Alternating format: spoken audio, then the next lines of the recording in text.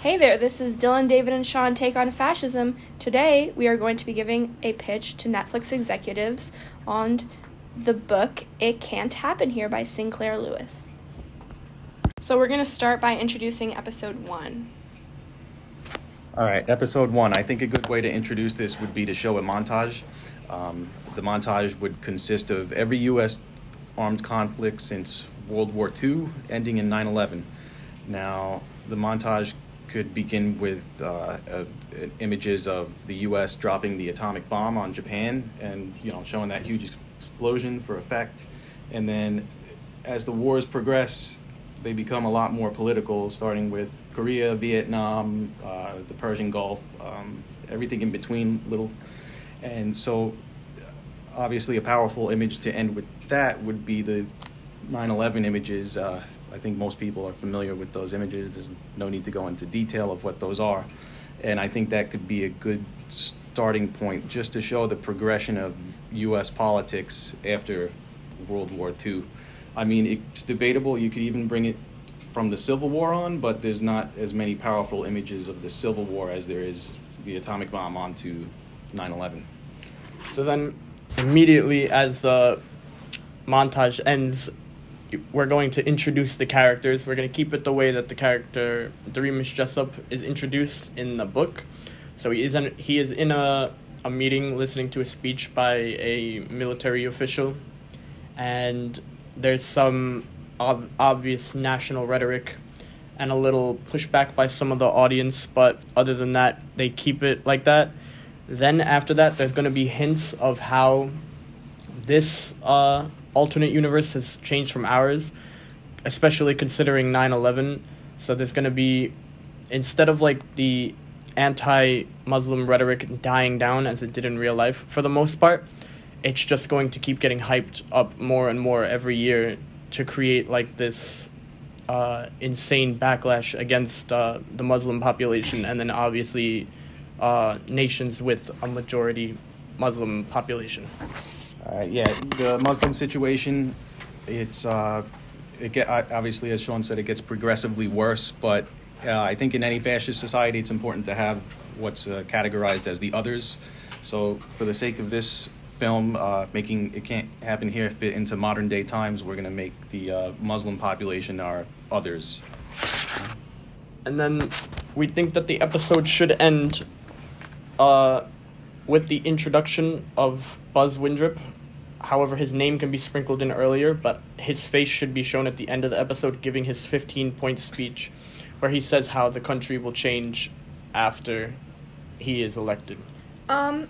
Also, it should be noted that at the end of the episode, the 2008 financial crisis is shown. I mean, we all know that money and the state of the economy is an important element of the beginning of fascism. So you see, as the financial crisis goes on, the fascist grip on the country being tightened, and the beginning of the financial crisis just getting worse and worse, and people becoming in a state of depression. All right, so now we're moving on to episode 2. There's an election campaign going on, and Buzz Windrip, he's a senator. He's running for president, and he's running on the populist platform. So his core fundamentals on his campaign is that, America is not what it used to be. He wants to restore the American spirit. He also wants to restore prosperity to the American people.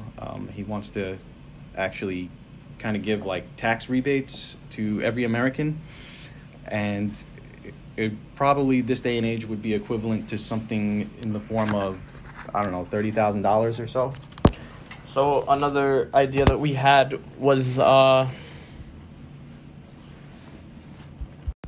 So during this election, you see a huge outrage on social media such as Instagram, Twitter, with people from the South generally supporting this candidate and people from the North generally not supporting him. I mean, you can see the people posting outrageous photos like kill this guy or don't elect this guy, and doing protests and all sorts of things. and I guess they were just not in support of his ideas and his ideals, and they want a leader who can finally actually do something about this Muslim situation and not just say they are going to do something. In this episode, however, you can also show that despite the number of people and the outrage towards Buzz Windrip and his speeches, that they're still quite a minority compared to the massive numbers of people in the country who are supporting him. And this can be shown through the rallies that he gives where there's massive crowds, and then just the change of college life and on the campus, and how people are adopting more nationalist and militaristic ideals and giving up the more liberal ideologies that you would see on a 21st century college campus.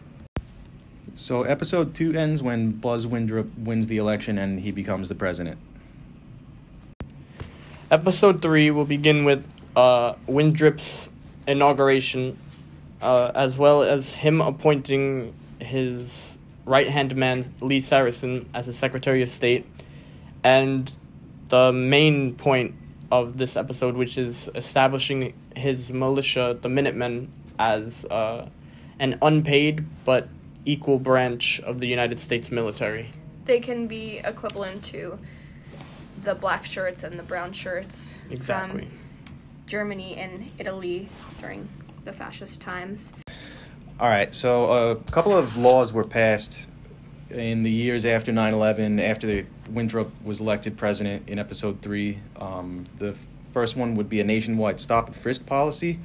So basically, it would give police officers and also his Minutemen the power to basically stop and search you without any sort of good cause. So what it essentially does is eliminate the factor of probable cause in American society. There's also, if you remember the years after 9/11, the Patriot Act was passed. There was not much opposition to it.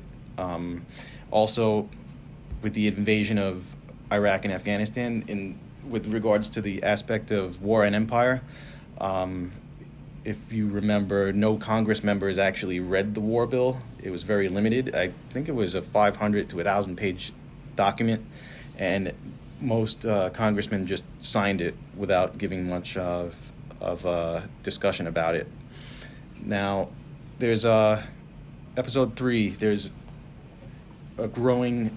The Muslim situation is getting worse, and there's a Mexican situation brewing down south too. Basically, down south on the border of Texas and Mexico, there's to stop the illegal border crossings. You have basically the Minutemen posted up on the border, stopping them from coming in, and the Muslim situation in the inner cities. There's this, the Minutemen are ushering them into ghettos and slums, basically in the form of housing projects with walls around them.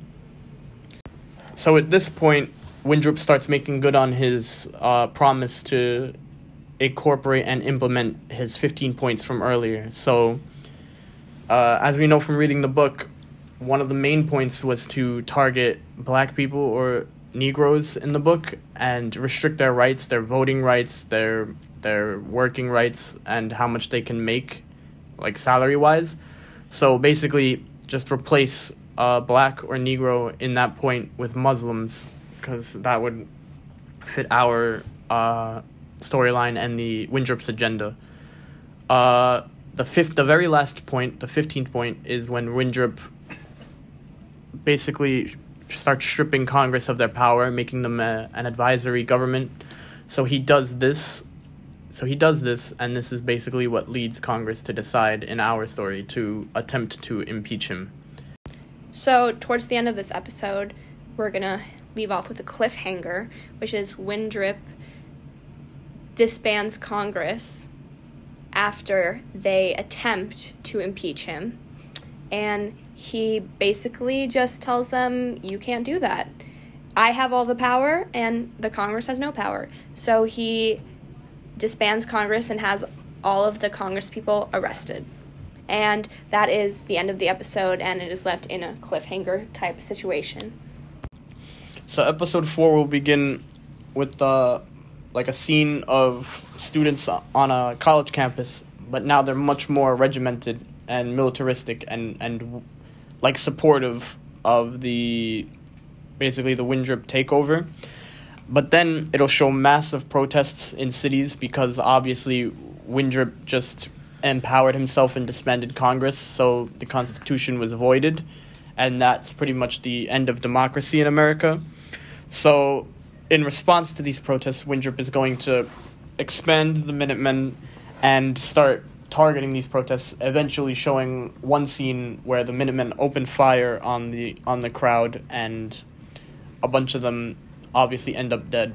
Also, we can show that social media is limited, so like Jessup can one day wake up and try to log on to some social media account, whether it's Facebook or Instagram, anything, Twitter, and he just finds that they're just down and they're not working, and he has no idea why. All right, so following this, we have the use of concentration camps. We're going to have organized resistance against Windrip is growing. Obviously, Antifa is going to be one of the biggest opposers of Windrip in the present day current events. So suspected Antifa members are going to get rounded up and put in concentration camps. The use of Guantanamo Bay in Cuba is probably going to be the main setting for the concentration camp episode. And along with all other political opponents and people deemed dangerous to the regime of Windrip. So at the end of the episode, Jessup gets arrested for writing anti-Windrip articles, and at the end you see him sitting in a jail cell, contemplating what to do in his life. So at the beginning of episode 5, after a little getting slapped around and beat up, Jessup is released after promising not to write these inflammatory anti-Windrip articles anymore. But then, as we all know, he proceeds to do this. In the book, he writes papers. So we thought instead he could set up like a proxy server and start publishing articles on the internet on a website that Windrip and his people can't get to because he has a proxy. The dark web. Yeah, pretty much. So after writing a couple of these articles, the proxy fails or something like that, and Jessup is found again. Also, he's being monitored now by Windrip's Minutemen because he was arrested once. So they arrest him again. This time, he's in a lot more trouble. He's sent to a concentration camp where he's beaten, he's tortured, and it doesn't look good. He's going to die pretty much. And so we decided that the episode should end with the breakout, basically, for Jessup. So the resistance breaks into the concentration camp the concentration camp is in an undisclosed location. It should be in mainland USA, though, so that in the next episode he's able to flee to Canada because he wouldn't be able to do that from Guantanamo Bay. But so the resistance breaks into the jail, frees him, and that's how the episode ends. He's basically taken out of the jail cell, almost dead. All right, so episode 6 begins with a little bit of civil unrest, actually a lot of bit of civil unrest. We have Windrip getting overthrown by his right-hand man, Sirison. Now, after that, Sirison is then overthrown by a military coup, and after this, a civil war breaks out between fascists and anti-fascists. The civil war is pretty messy. It's all over the country, in the cities. There's no really defined lines. It's a lot of urban fighting, and a lot of people are seeking refuge in Mexico and Canada to try to avoid the war. And after all this, Jessup becomes a spy against the fascist regime. So, unfortunately, this is our final episode, and we would just like to thank everyone for listening, and we have greatly enjoyed making these podcasts for our 8 to 10 listeners each week. And we'd like to thank Professor Remy and Brooklyn College for teaching this course and making all of this possible. Thank you for listening. Hope you enjoyed. This is Dylan, David, and Sean Take on Fascism.